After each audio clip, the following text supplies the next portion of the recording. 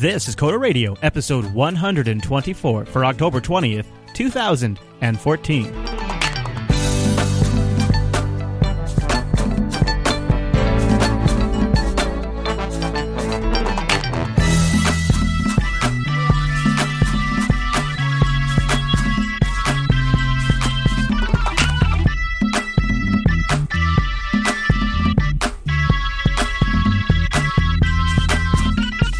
Hi, everyone, and welcome to Coda Radio, Jupiter Broadcasting's weekly talk show taking a pragmatic look at the art and business of software development and related technologies. This episode is brought to you by our two fine sponsors, DigitalOcean and Linux Academy. I'll tell you more about those great sponsors as this here show goes on.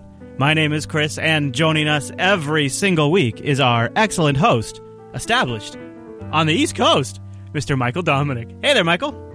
Hey, Chris, how are you? Oh, I'm good. I still have a little bit of a limp from last week's episode, but I'm okay.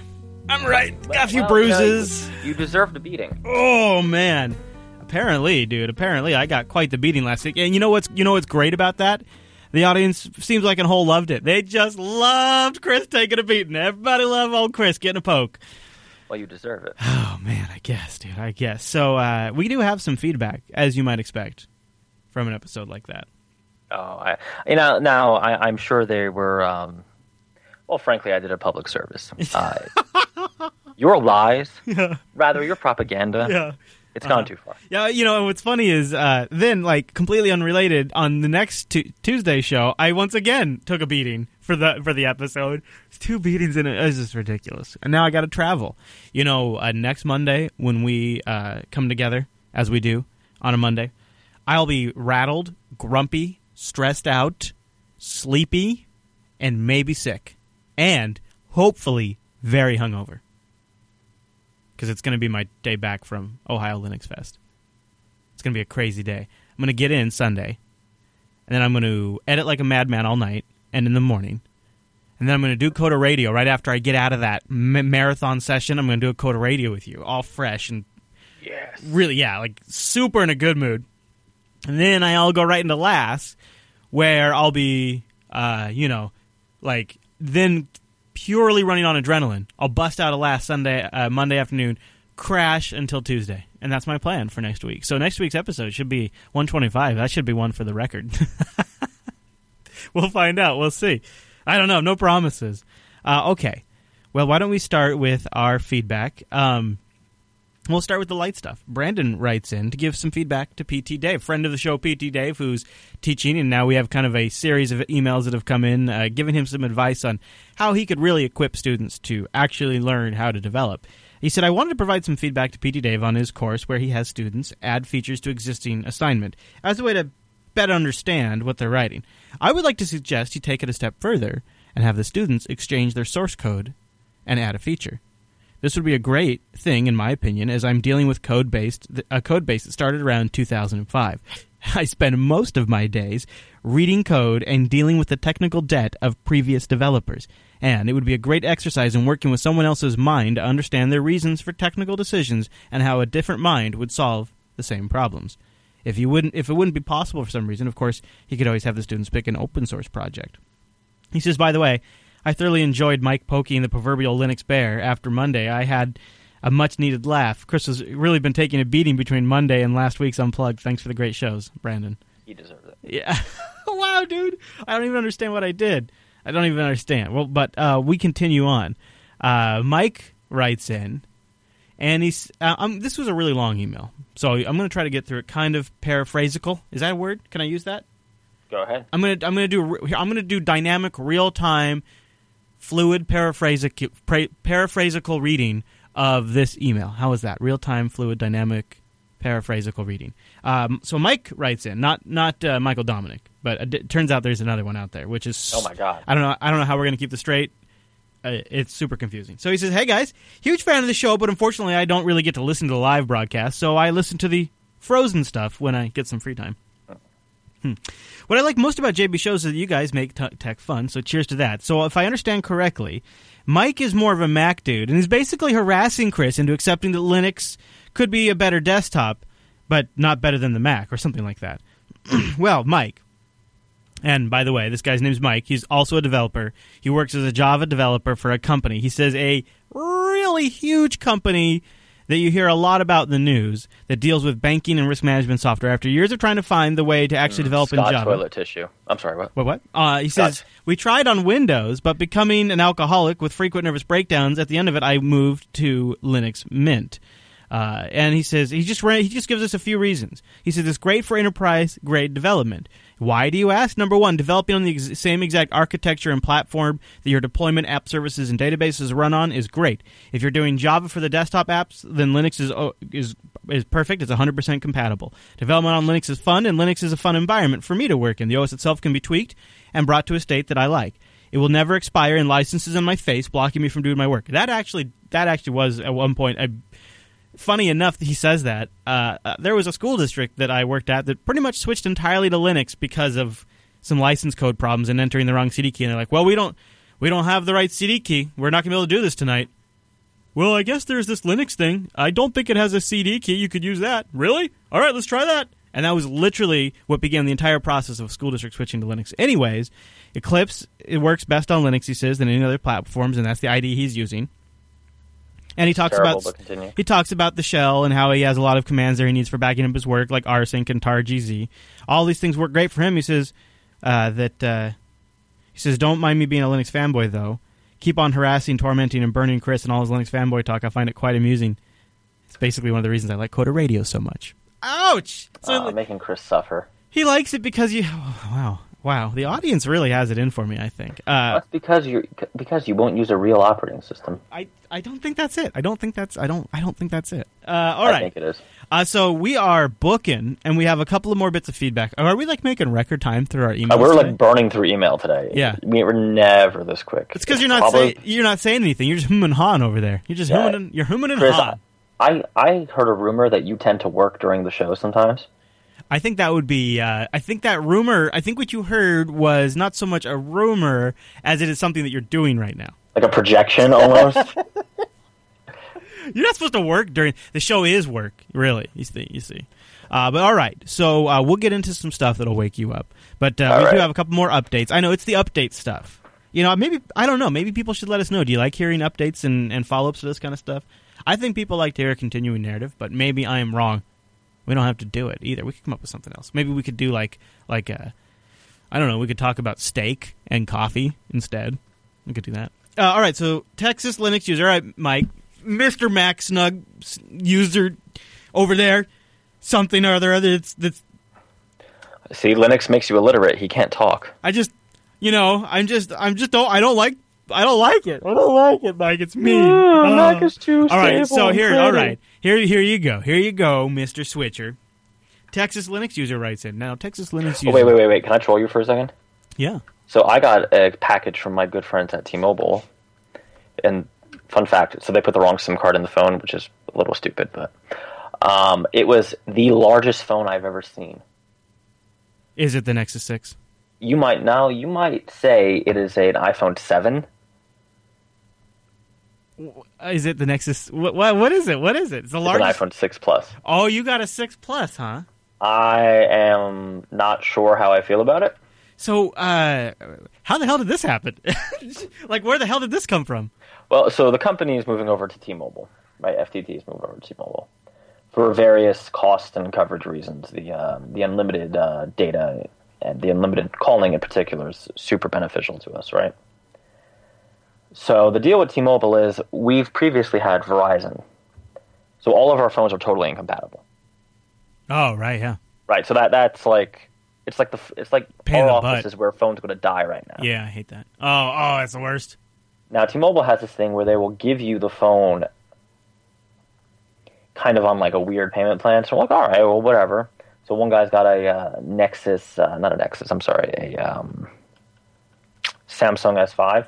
Okay.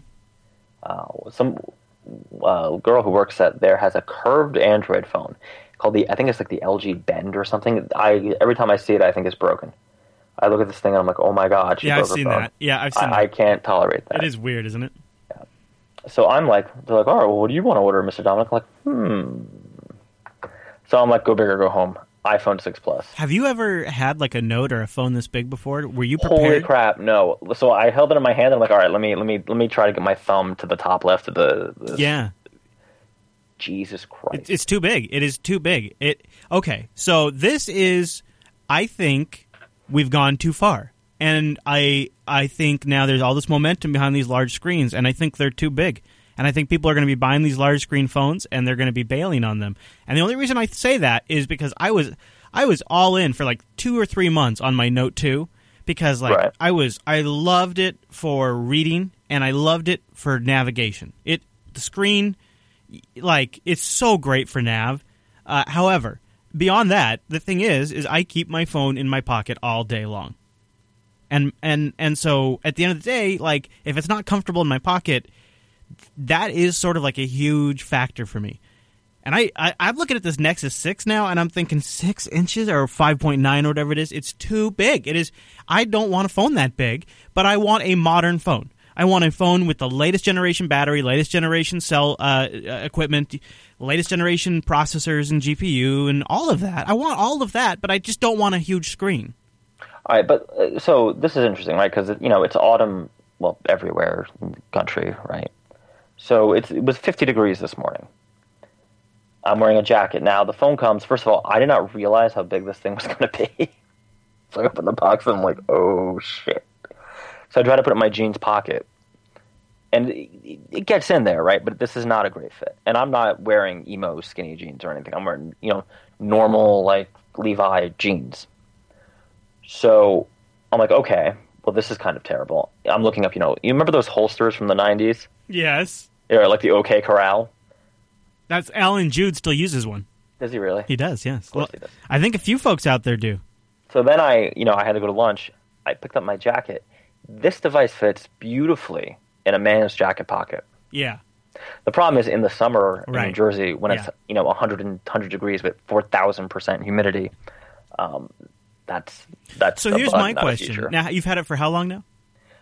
4 hours, and it's not even activated correctly. Oh, okay. The rep made a mistake and put the wrong SIM card in. So if the battery turns out to be as crazy great as you've probably read, is that a fair trade-off for you? So the reason I went with the Plus was I carry a scary amount of kit with me everywhere I go now.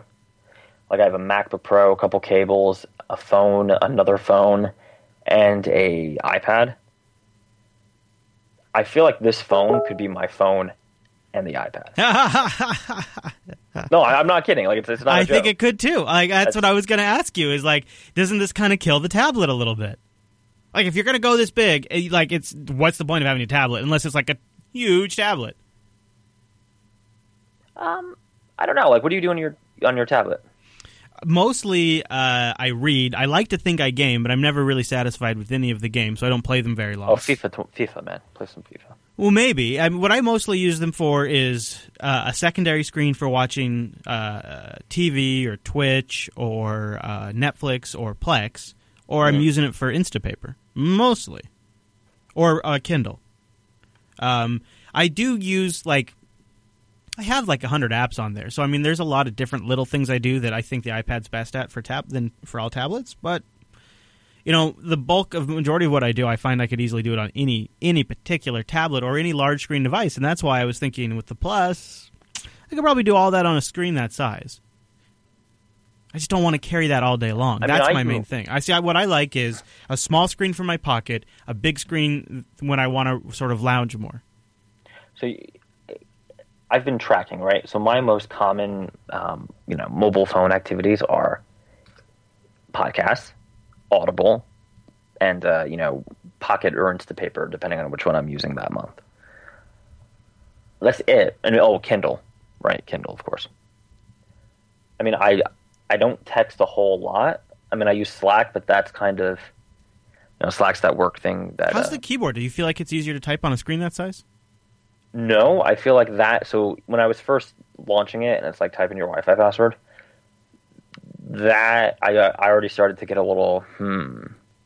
I think I just have a lot of muscle memory on the smaller screen. Is what the problem is. Really? Okay. That I'm having to kind of unlearn. Huh. I'm surprised you went with that. I thought you were all dogging on iOS these days and kind of being an Android guy. I'm switching back and forth. I do too. Part of it's at FTT. I've had to take a lot of lead dev on iOS myself, so there's a little bit of synergy there, right? Having an actual phone and being able to test. The other thing is, let's be honest, I'm going to plop down $300 and get the Nexus 6. Are you? I'd like to say that I'm going to show a little more discipline than that. But I'm going to stop lying to myself. Oh, wow, you're just giving it. See, I think I'm drawing the line. I think I'm like Captain Picard up here, and I'm like, this line, no father. It must be drawn here. But he did get assimilated. In fact, I just yesterday watched the episode where he meets the Borg, and I was like, oh, this sucks so much. Yeah, that's for sure. Although, let me ask you this: the Nexus 9, because I certainly don't want to go for both, because that's right. That's like going full native, now right? That's going crazy. This is what I'm thinking. Okay. I think the Nexus 9, but spec-wise, is a crazy great. It's got the latest Tegra in it's a monster. And the battery in that thing is huge. So and the screen looks gorgeous. The design is still so plain, but whatever. That's fine. Because it's very functional. Do we have a price yet though? Yeah, $400. Okay, all right. So here's the question though. Why do you need a 9-inch screen if you've got almost a 6-inch phone?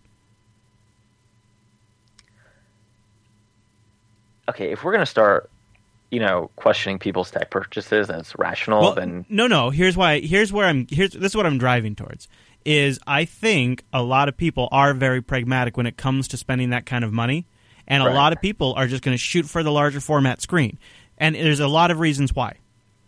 A tablet needs data all the time, and a lot of people don't want to pay for 2 data plans, right? You get a larger screen phone, you have 1 data plan, you have data with you everywhere you go, plus you're always going to need your phone anyways because you have to make calls. You need to do text messaging. So the smartphone always wins in that regard. And then the tablet, the thing is, it's a great device, but then it kind of just becomes a device that you're either going to put cellular in and pay for all the time or keep in the house. So this is the issue I'm having right now, right? A lot of my non-dev work I could straight up do on an iPad or, equivalent Android or Windows tablet, right? But all the tablets I have are Wi-Fi. Right. So the minute I go really anywhere that's not my office or my house, I'm back to my little screen now with the iPhone 6 Plus. It's not so little. Right. And the thing is now you have, and you know what? Let's be honest. It's nice having all of your apps set up on one thing. You got all your passwords and your logins to you're logged into all the different accounts, to all the different social networks, whatever, on one device. And that tablet just gets used less and less and less and less because, especially when you have a larger format. So this is what I'm driving at is, you rewind to 2010, 2011, 2012, it was all about the tablets. iPad's changing the world. Everything's going tablets. PC is dead. Now, we're getting to this point. It's like, well, maybe actually tablet sales are starting to decline, and tablets are down, and the new iPads are super boring, right? I mean, the high-end one has that cool processor in it, but what's happening with the iPad mini line is ridiculous, right? And actually, what's happening with that mini line is kind of terrible for developers. It's locking people into that A5 processor, which totally holds back developers' hands. Right. I mean, only if you're a game developer does it hold you back. But well, in a sense, but then it also means you're supporting older devices that just don't perform as well, and so your software is a little more sluggish. And the lineup is, I showed the lineup to Angela last night to ask her. Too big. She's like, wait a minute, there's 3 iPad minis, and what's the difference? And so the thing that I don't understand is, why would you want a mini at this point, right? I mean, if you're in the iOS ecosystem, and also from a dev perspective, I'm a developer, predominantly a Cocoa developer, right? Why would I target the iPad mini over the iPhone 6 and 6 Plus? Sorry, I kicked my headphones out. That's okay. Go ahead. No, I was asking, I'm a little concerned because as a developer myself, I'm looking at this. I can't really justify allocating resources to target the iPad mini or even the iPad itself. I think tablets are dead. I think in terms of for developers' interest, I think they're dead. I don't think they're dead for consumers, but I think they're going to be second class all the time now. Well, I think they're content machines, right? They're your simple terminal into your preferred content. I mean, let's be honest. my top apps are all content consumption apps, right? And there's going to be certain workloads where a tablet is still the preferred device. Like I could totally see like at a medical office when you're going there taking patient notes, or there's some workloads where a tablet is ideal. But I think as far as like every developer has to have a tablet version of their app, or every company has to have a tablet app, or there has to always be a tablet version of this. I think that's going away. I think what you're going to have is essentially. So I can tell you from like being in the mobile industry, I don't think that was ever a thing other than for content companies. I think what you're going to have now though is you're going to have more of the Android approach across all the Apple devices and everything, where it's the UI will work on a tablet. We're not seeing that. Well, you start actually no. I have a few apps now that are iPhone apps that now just sort of auto scale up to the iPad. Yeah, Overcast is one of them. I'm just thinking in sales meetings, things like that. At least our customers kind of don't care about tablets. Like we have a few that do, right? But they specifically care about tablets, and they tend not to care about phones. Right? Yeah. Because it's the work case. Yeah. Right. It's like we're an enterprise. Our apps are going to be on the store. I know it's crazy, but I think it's gone too far. I think honestly. You think it's too big on the phones? I think I think if you use that 5.5 for a few months, you wouldn't order a Nexus 6. If you order the Nexus 6 before you've had the iPhone 6 Plus for a couple, whatever it is, 6 Plus, it's confusing because it's 5.5 inches, but it's called the iPhone 6. That is a little confusing. But anyways, I think if you used it for a couple of months, you wouldn't order a Nexus 6 because you'll just decide it's way too effing big, especially when it comes in the spring and summer. I probably will stick with iOS more or less, only because the ability to do that call integration with Mac and pick up calls, and there's a lot of advantages to that. You know what I'm digging is Touch ID. I think that's really? I think that's a big deal. I really do, because I'm starting to see more apps that they're getting updated with. So Dropbox now supports Touch ID, LastPass, Mint supports Touch ID, Apple Pay supports Touch ID, and it is pretty flawless. My wife and I have been we've set up each other's fingers on there, so she can put her finger on my thing and it unlocks the phone. It's pretty nice. I think all Android phones need to get it. Really? What? This is the best fingerprint reader I have ever used, and I have struggled with fingerprint readers that come built into laptops, smartphones, PDAs, and the worst, all of those fingerprint readers at data centers, which are the worst ever, especially because you've been carrying a box, and so your hands are all screwed up, and you put your hand on the thing, and it never works. And Touch ID... I can't even remember the last time it didn't work for me. Unless my hand's wet. So I haven't tried it yet. But... Oh, well, why not? It's great. I'm afraid it's just like not going to work and I'm going to be screwed. Well, no, because you can always get in still with your passcode. When Touch ID fails, it falls back to the passcode. It is really... I mean... It feels like the future when you go to get an app and then you just use Touch ID to authenticate. And the thing is, there's Android devices out there that have these fingerprint readers, but they all suck. They're really bad. And for me, it gives a great. I would like to see something like Touch ID take off that works everywhere, because it's so much better than using my password. And I don't know how you could do it. Maybe people could make Touch ID USB accessories, or I don't know. It sounds jank. I guess in large scale it would never work, but I would love to see something like it take off, because I think passwords have got to go away. Okay. Anyways, so let's read that guy's email. Yeah. So that Texas Linux user wrote in, and but before we get to that, you know what? We should probably thank our first sponsor for this episode, and that is DigitalOcean. Head over to DigitalOcean.com right now and arm yourself with the knowledge of our promo code, which is CoderOctober, lowercase, all one word, CoderOctober, to get a $10 credit over at DigitalOcean. Now, James wrote in today and said that he got a DigitalOcean drop spun up, I think he said in 23 seconds. That's amazing. DigitalOcean is so cool. Have you heard of them? Because they're a simple cloud hosting provider that's dedicated to offering the most intuitive and easy way to spin up a cloud server. Users can create a cloud server in probably about 55 seconds, unless you're a boss like James and get it up in 23 seconds. Woo! He must have been doing that in London. I don't know. I know they have some great gear, and pricing plans start only $5 a month. That'll get you a 512 megabyte of RAM rig with 20 gigabyte SSD, one CPU, and a terabyte of transfer connected to Tier 1 bandwidth, because DigitalOcean has data center locations in New York. They got them in San Francisco, Singapore, Amsterdam, and London. You can check out their Instagram feed. I think they're just DigitalOcean on Instagram.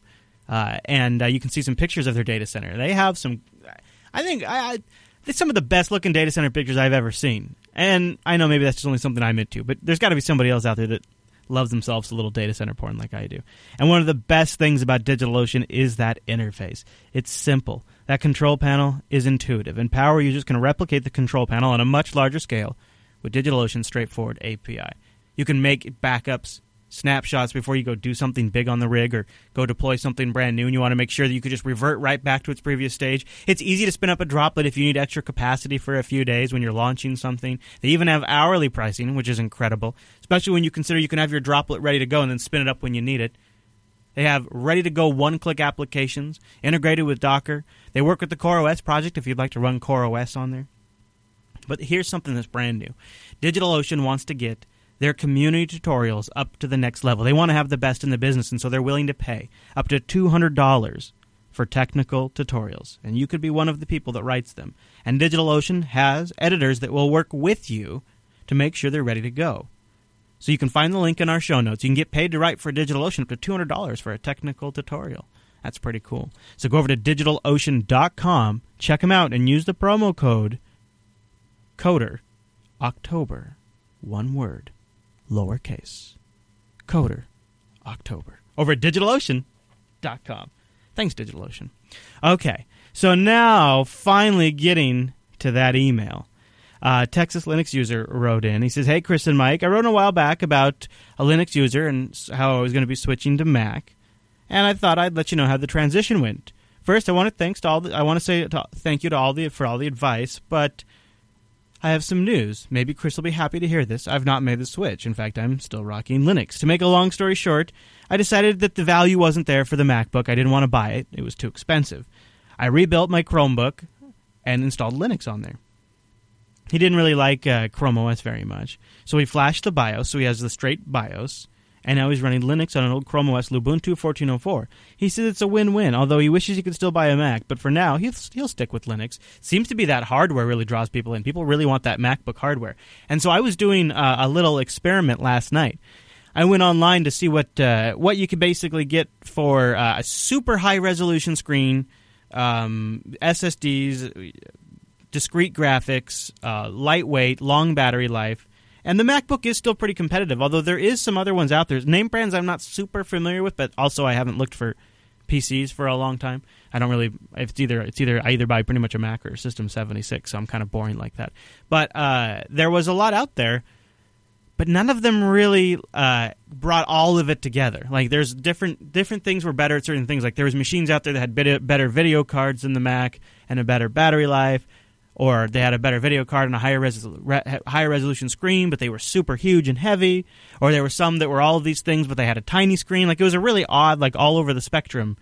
And you can see really what Apple's strategy is with the MacBook, because they sort of zero in on an 80% solution that works for most people. Unfortunately, it doesn't have an Ethernet port, and it works horrible with Linux. I don't know though if I agree about the price. I actually kind of think it might be a fairly reasonable price. It is expensive, but when you factor in build quality and the quality of materials, it's probably. Do you figure there's probably a $200 Apple tax? Maybe. It greatly depends on which one you're going for, right? For instance, that new Retina iMac that came out. Yeah. Starts at $2,500. Now that seems like crackhead prices these days, right? But actually, when you start breaking down the components, what other I always like to compare Apple to Dell because we buy Dells and Apples. It's really not that big of a tax. Yeah, I'm looking at the specs right now. Like so the worst bang for your buck tend to be the low end models. Actually, I'm going to go to the store. The Mac Minis are terrible. So I'm going to go to the store right now. I'm going to go shopping. Yeah, go ahead. I'm going to get a new. The chat room wants us to talk about the Mac Mini too. Sorry to all of you at home who don't care about this, but this is what we're talking about today, and the chat room has some questions. So a 5K Retina starts at $2,500. You get a quad-core 3.5 gigahertz i5. You get 8 gigabytes of RAM, which probably is insufficient. A 1 terabyte Fusion drive, which is a combo spinning drive and a SSD cache. A Radeon R. So I mean, to be frank, these specs are below what I would get a 4 gigahertz i7. I would get a minimum of 32 gigs of RAM, or probably 16 since the Mac is serviceable. And I would do a 1 terabyte flash, and I would upgrade the video. So my Mac Mini my iMac is $4,000 if I was going to get this for editing. Yeah. But there are seriously screens that are not even that nice that start around half that price. So, I mean, I don't know. And I don't want to talk too much about this, but this Retina stuff is like, maybe it's because I haven't seen a desktop Retina machine in person, but I'm looking here at my MacBook Pro Retina. It's nice. But I hook it up to a non-Retina monitor when I'm at work, right? A high-res monitor, but non-Retina, and I am perfectly happy. In fact, I don't even run it in full Retina mode because everything's too damn small. So, do we need this? Maybe I'm a little like you, a curmudgeon, where you are with your phone sizes. I'm getting like this with resolution. Because I'm just thinking back to like my first monitor was, well, crap.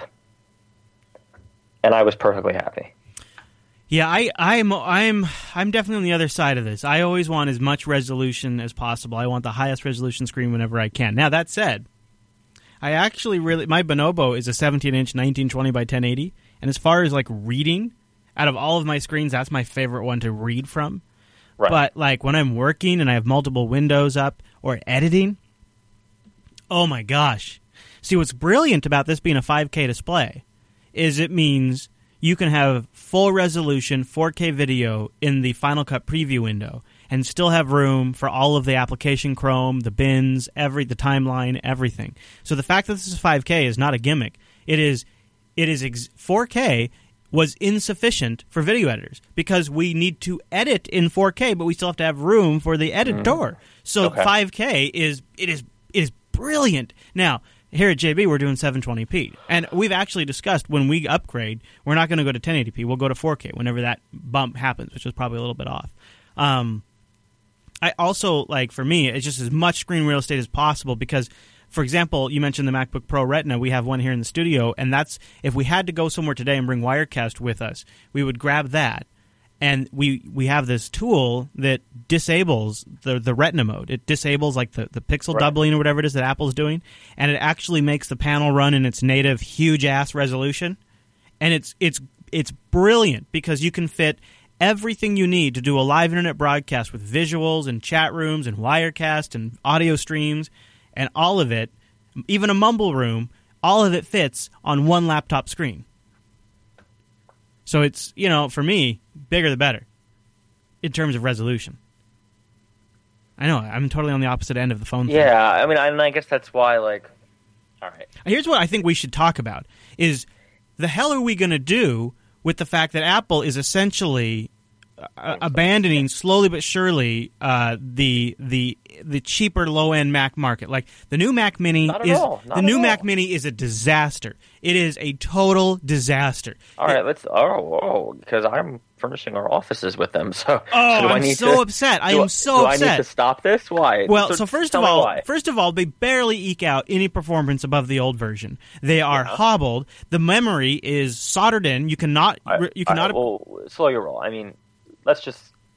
Okay, so we should go through the specs on the machines before we start ripping them apart. Right? Oh, I'm so upset. I can't do it. So the base model for $500. Yeah, it's a 1.4 gigahertz i5, 4 gigs memory, 500 gigabytes RAM, no graphics card or Intel. That doesn't count. Yeah, so not enough memory. No one should buy that machine. Right. Like, so should we start at mid-level? What do you want to start with the Mac Mini? I think you have to start at the $700 unit. Yeah, I think you do too, because then you get 8 gigs. I think this is a respectable working machine. Right, like you could give this to someone and expect them to do that. 2.6 gigahertz dual core is sufficient for probably most office work.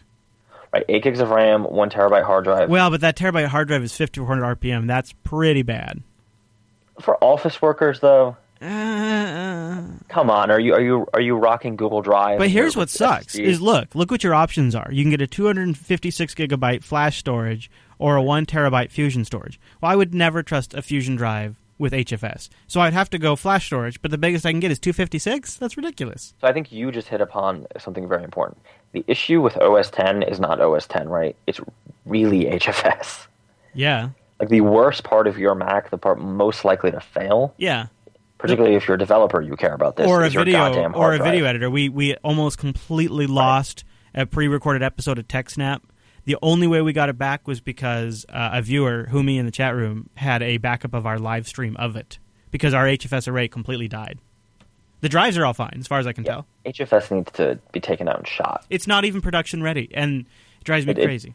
Well, they keep it's like Frankenstein's monster. They keep adding stuff to it. I guess here's my point, though, about this Mac Mini is here's why it bothers me, is I waited 700 days for an updated model. So what I need is I need a low-profile, sort of middle-of-the-road Mac that can run a second copy of Wirecast to keep a backup of our stream and manage multiple stream destinations. So we can stream to all kinds of places, multiple bit rates, and stuff like that. To do that, I need an i7 processor. You can't even get an i7 processor in the Mac Mini. At least on the middle one. Let me go see on the high-end one. Yes, you can. Still not enough, though. So here's what worries me about the Mac Mini. 16 gigs, and it's soldered. That's the maximum amount of RAM. It's just not. This is not enough. Oh, but it is soldered in? Yes, it's not. It's not user upgradable memory. The Mac Mini is now just is a sealed device. You can't upgrade the drive or any of the parts. That's terrible. So on the higher end Mac Mini, you can get a terabyte PCI, but I would get a 512. I don't need a terabyte for what this thing would be doing. So here's the deal, though, right? So you're buying a machine for office workers, right? My Mac Mini, though, is $1,500, and that's way too much money for what you get. See, this is where they rob you. See, where I think the iMac is a good value when you factor in that 5K screen and the fact that you get a great processor. This, however, it's not even. I don't even believe it's Iris Pro graphics. I'm not sure. It depends on which model you get, perhaps, but I think the graphics are exceptionally low end. Which means it won't be able to do some of the video decoding I need. It's a pretty disappointing update. And what it is it reminds me why it's a bad strategy when part of your platform depends on Apple to keep something that obviously is not a priority for them going. Okay, so let's say you're in my position, right? You need to make this purchase order. Would you then just jump to the iMac? Is that what you're saying? Yeah, I guess I have to. So you're saying you would furnish an entire office with iMacs? Running OS X software. Do you already have the screens? No, I'm more trolling you again, but... Well, no, that's serious. If you already have all the screens and keyboard and mouse, then probably I would go a Mini for office workers. But for what we're doing... See, I guess what my point is I just need literally a little bit more CPU, and I need 32 gigs of RAM. Right. That's all I need. And if I had one class better processor, a little bit more memory... Oh, and if they put the Iris graphics in there instead of the HD 5000 graphics in there... Or whatever it is. Mid-range and up has the Iris, I thought. Okay, maybe it is. Yeah, I can't. It's confusing. The lineup is not as straightforward as it used to be. So I am upgrading my machine, but you know what I'm doing? I'm just getting a bigger hard drive. Yeah, I guess like these I look at these Mac Minis and I think for office works they're fine, but for developers, these are pretty low end for a developer. And the iMac is in a better range, but then it's I guess my core point is I continue to see the need for a Hackintosh. Like, the recent line of Apple updates has not alleviated my desire to just build a Hackintosh, because then I can have a tower with PCI cards, multiple hard drives, and unbelievably lower cost. I really, in this one case, just need a lot of CPU, a lot of RAM, and a couple of PCI capture cards. Or Thunderbolt. Anyways. So the problem is every time I configure a developer's machine, we offer, you can use any OS you want. You get a Dell or a Mac. And you could actually use Linux, even though that's a bad choice. It's amazing how much cheaper the Dells feel until you realize you're not getting some of the stuff built in.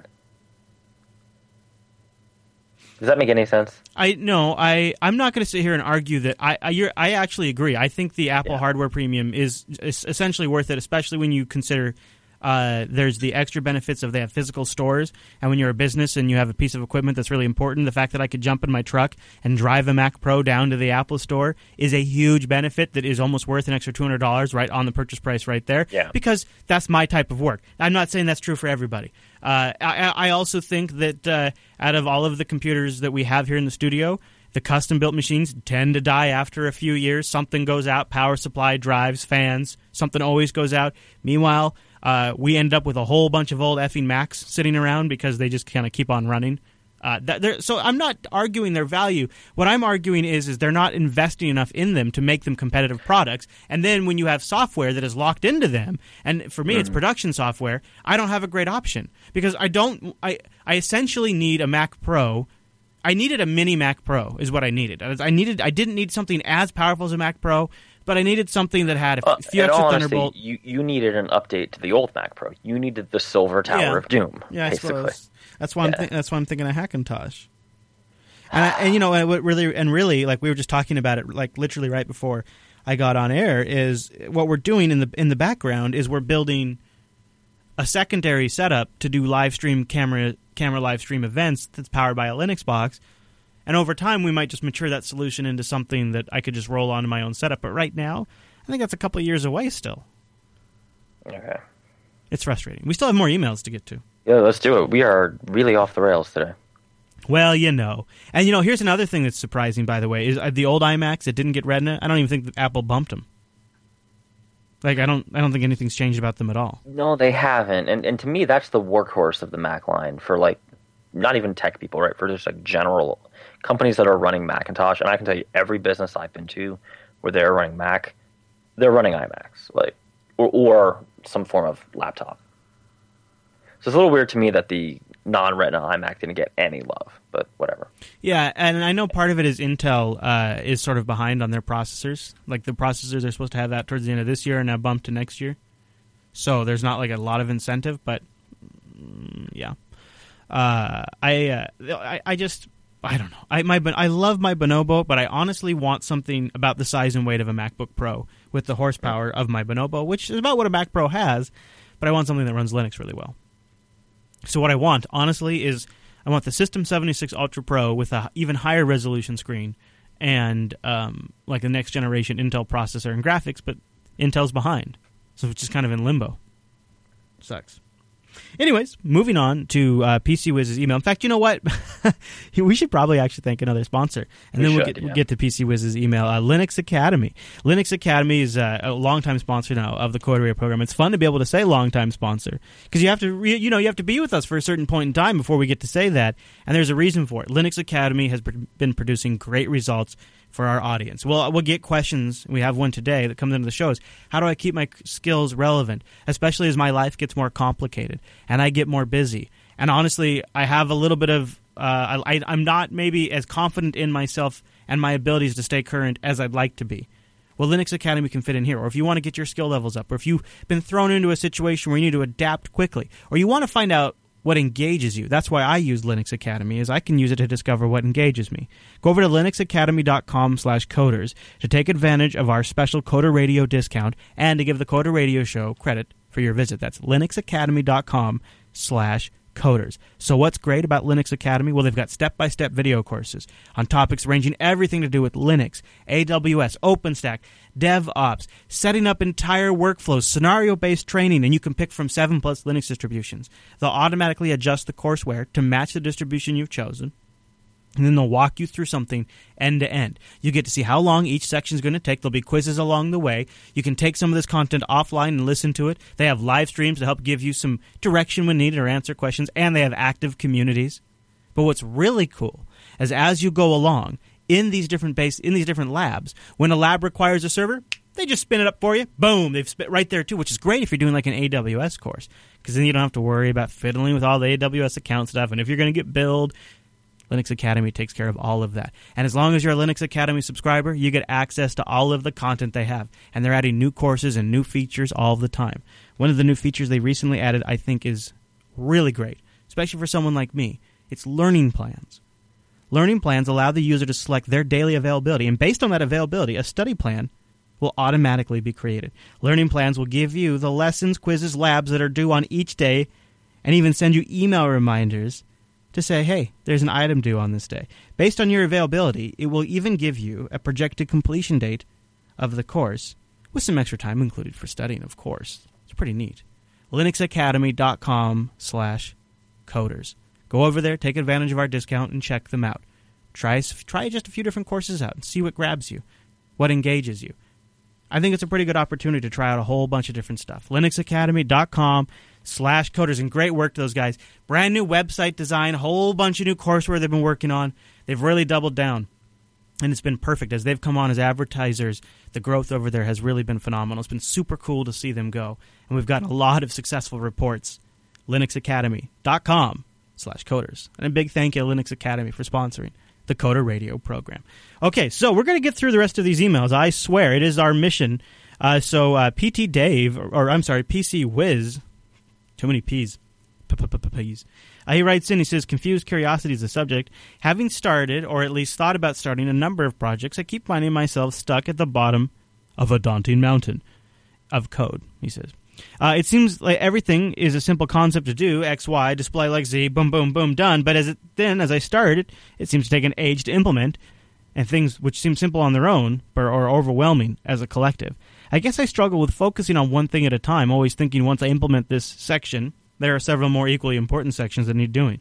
I often find myself doing round-robin development. A couple of bits here, a couple of bits there. This seems dangerous and slow, though. If I'm constantly switching back and switching tasks, then I'll never completely focus on one thing. And at the same time, I get caught up in the technical detail of something and feel I need to come back to it later, which sometimes does help. Is this a sign that I'm always going to be unruly and unfocused as a developer? Or am I likely to grow out of this with a little bit of wisdom? I would also be interested to know if other people have the same problem and if they have any strategies for their focus. Listening to JB forever. Thanks, PC Wiz. So, Mike, is he a sloppy developer doomed to dysfunction for the rest of his life? What is your judgment? So. Oh, okay. I'm afraid so. That's fair. All right, moving on. Next email. No. I mean, this honestly, when I was reading this, I was like, this sounds like he's young to me. Yeah. And also just curious. And learning what scratches the itch and what doesn't. And then getting somewhere that you thought was going to scratch that itch, turns out didn't scratch that itch. This all sounds normal to me, really. Yeah, it sounds like something you might do in college when you need the money. Or, I'm sorry. Or when you're a podcaster in his 30s and needs the money. What? What? Or doesn't even need the money, but just, what? No. Whoa. Where are we going? No, I think PC Wiz, don't stress about it. You need to find your Zen man and just wait for something to strike your fancy, and then you'll get all consumed by it. And until then, just float around and have fun. You're in your experimental phase. It's totally fine. You don't need to be in a long-term committed relationship, dude. Just move around, be open. It's cool. Some people never settle down, but I think you eventually will. I think you will, and with wisdom, that will happen. Okay. It's a judgment-free zone today. Yes, exactly. Carl writes in, and this is the one I've been waiting to read all day. I can't believe we finally made it to Carl's email after all of this. So he writes in. He says, first, I love the show. Keep up the awesome work. Well, thank you, Carl. I love you. I love you, Carl. Okay. He says, I'm a full-time programmer for IBM. Look at that. Look at him just calling it out right there. Have you noticed the IBMers sometimes do that? I like that. I hope that's because IBM is cool with it. And because I've noticed the IBMers just call it out. Other people are like, I work for a big company that you've totally heard of, and we do things that are totally known, but I'm not going to say who. That's like what most people do. And but Carl's like, boom, big blue. The impression that they're like in their cubicle with the lights off at night under their desk typing out the email. Which is funny because most of the time I either think Oracle or IBM. So, you know, okay. No, I think IBM's open. Oracle? Yeah. He says, but also I spend a lot of my spare time working on side projects to keep my skills, which go unused in my 9-to-5 fresh and up-to-date job. It's the enterprise, he says, and most projects are borderline legacy from the start. I'm expecting my first child, and I'm worried that the skills which I use outside of the enterprise, those which I enjoy and plan to use in order to advance my career in another direction, are going to get rusty. My question: how do you maintain a healthy work-life balance when you have a family? What are some tips for how to stay current in technologies while starting a new family? And he has a quote here from Hank Paulson. The quote is, I don't know anyone who's been very successful in their career and say, I screwed up my personal life and I had a great career, so I'm happy. I assume it had an accent like that because I liked it. So, Mike, you're a recently married man. You have any thoughts on the work-life balance? Before I'll share my thoughts too, but I wanted to open the floor for you first. As a newlywed. I'm a reasonably married man. No, reasonably recently married man. Oh, recently? Yeah. Oh. Yeah, I don't know. I mean, I got talking to you from the wife just this weekend about skipping family functions to work over the weekend. So, oh, really? Chris, share your wisdom. Oh, do you want to share any more than that, or are you just going to leave it at that? No, I think it's best we let that one there, just in case there are ears on the stream. Well, I'll give Carl. I'll impart a part of my wisdom onto Carl. So, Carl, you probably know my story. I've got 3 kids. My oldest is 5. He'll be 6 after the new year. And I think what I did for a long time is I tried to, as much as possible. Because I was kind of worried about this same thing, because at the time when my kids were first born, I was an IT contractor, and this was a much more, keeping my skills with a Z current was much more of a concern because it made me more employable as a contractor. So I guess what I would impart onto you is allow yourself the freedom to not give a shit for about 5 years about that. Because if you really actually enjoy it like you say you do, you'll pick it back up. And you'll be surprised it's not actually that hard to start riding the bike again. I think probably one of my greatest mistakes was I didn't allow myself enough of a don't give a shit. I was work harder. You have to work on the network. You have to work on your contracting skills.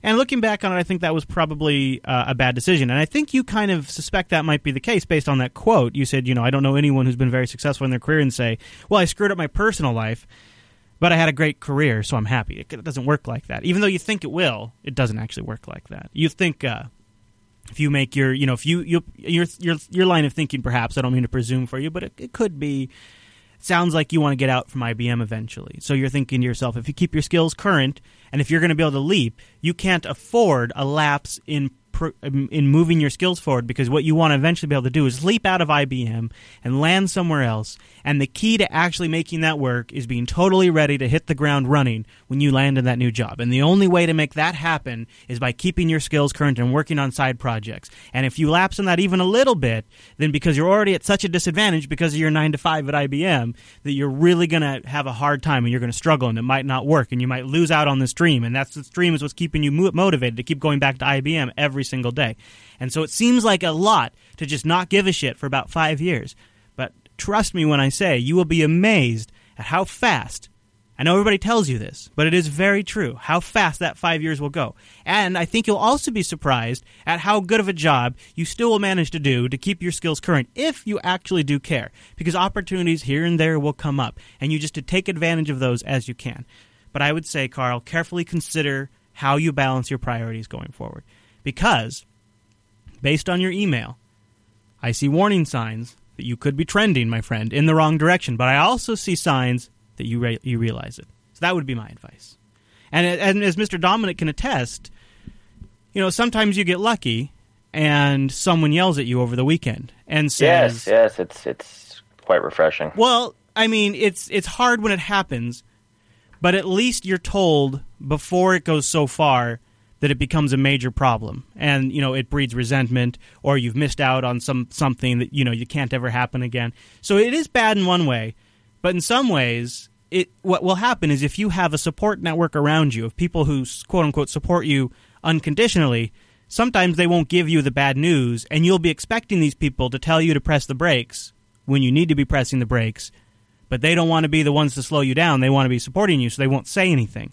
Yeah, I don't have that problem. Right, and I actually think that's a good thing. I think, I know it's hard to get yelled at, but in another sense, sometimes we need that check and balance.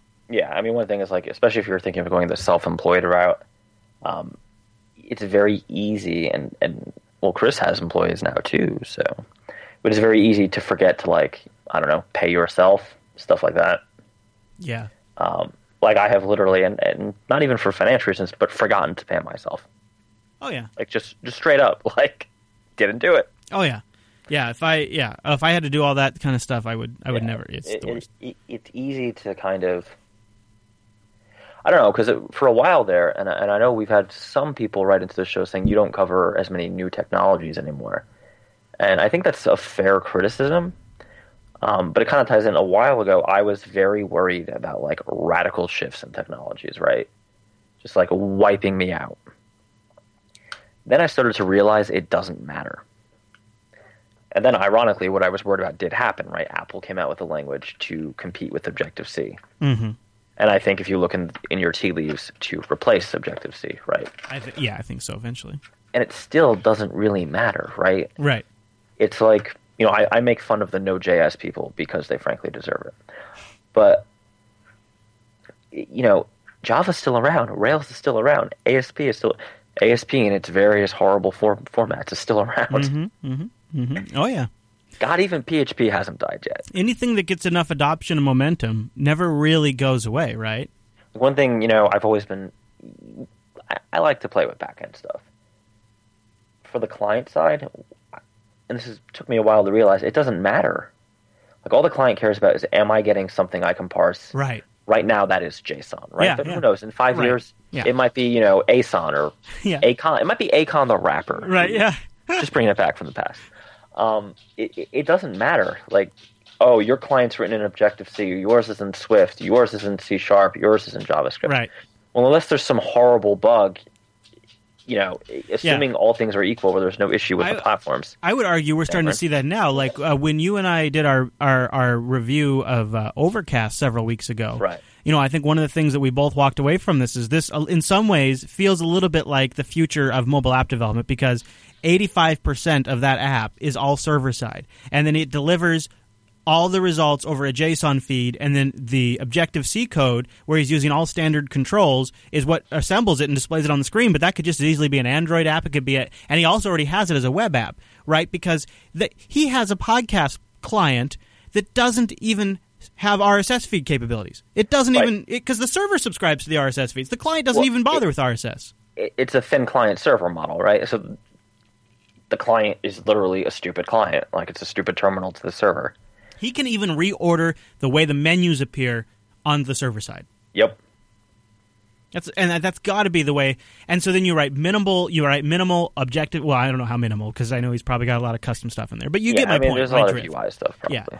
That does seem that. And so, I think going back to Carl's email, like, you do have to worry about losing some of the trends.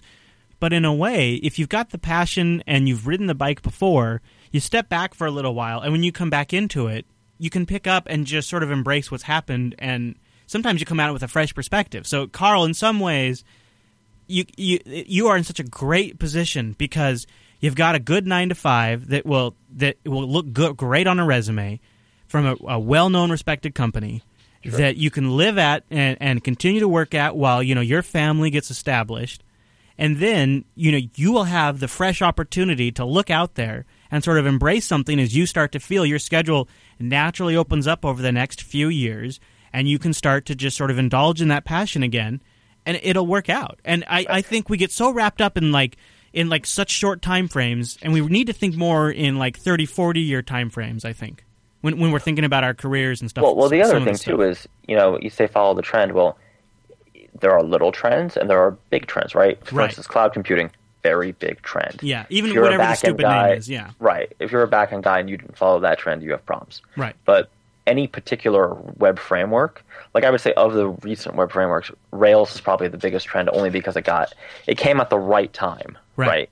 Like we needed something more. I'll give you another example. And sometimes you can spot it. And I think, not to toot our own horn, but we totally called Docker way long time ago. Way up in front. Right. And because you could just tell, this is a big trend. This is something. And now, just last week, Microsoft has announced Docker container support on the next version of Windows Server. That's huge. Right? That is huge. There is a lot of enterprise with a capital E folks who, frankly, only buy from Microsoft. Yes. So the fact that you could now, from when we started talking about Docker to now, there are actually going to be jobs that are just Docker specialists, people who just work with Docker. That's going to be a whole job now. That's amazing. Think about even how much DevOps has grown since we started this show to today, right? It's huge. Think about CodeShip. We had the CTO from CodeShip on. Mm-hmm. All that stuff didn't exist when we started this show. Yeah. Yeah, that's crazy. And now Docker's got millions and millions and millions and millions and millions in funding. They're integrated with Red Hat Enterprise Linux. They're going to be integrated with Windows Server. It's unbelievable. And it shows you like there are ways, and I guess another way, Carl's, stay tuned to podcasts, because there's ways where you'll be able to, from just meta following this stuff, see big trends emerge. And follow podcasts you don't necessarily agree with too, right? I listen to all the all the .NET podcasts I can find, even though I don't really do any .NET. I will infrequently. I can't remember what show I'm setting. I think it was like before TechSnap. I think Windows Weekly is on, and I'm not a big Windows user, but I'll tune in and watch a little Paul Thurrott and Mary Jo Foley sort of. Why he's always so sad? Well, because he's always having to make up excuses for the really dumb things Satya Nadella says. Hey, listen. Hey, you know what? I'm not even going to touch it. I'm just saying, man. I'm just walking away from that. All right, okay. Dropping it like Yeah, we don't want to get into that. Yeah. I don't need it. No. Okay, so there you go. That, I guess, the whole show is pretty much that was a great show, actually. It was both a terrible and a great show. We were all over the place, I think. All right, so go over to jupiterbroadcasting.com/contact and do me a solid, because next week I'm going to be frazzled, so we're going to want a lot of feedback. So it makes me feel better. It's like coming home to warm supper. Mr. Dominic, is there anywhere you'd like to send people during the week? Go to Twitter at Fingertip Tech. There you go, at Fingertip Tech. You can follow me on Twitter at Chris L.A.S. Chris L.A.S. Easy for me to say. And we're going to be tweeting while we're down at Ohio Linux Fest, too. So if you're in the area, come say hi to us next week in October. What is that, the 24th, 23rd, something like that? Should be pretty cool. Like to see everybody there. All right. And don't forget, jblive.tv Mondays, noon Pacific, 3 p.m. Eastern. All right, everyone. Thanks so much for tuning this week's episode of Coder Radio. We'll see you right back here next week.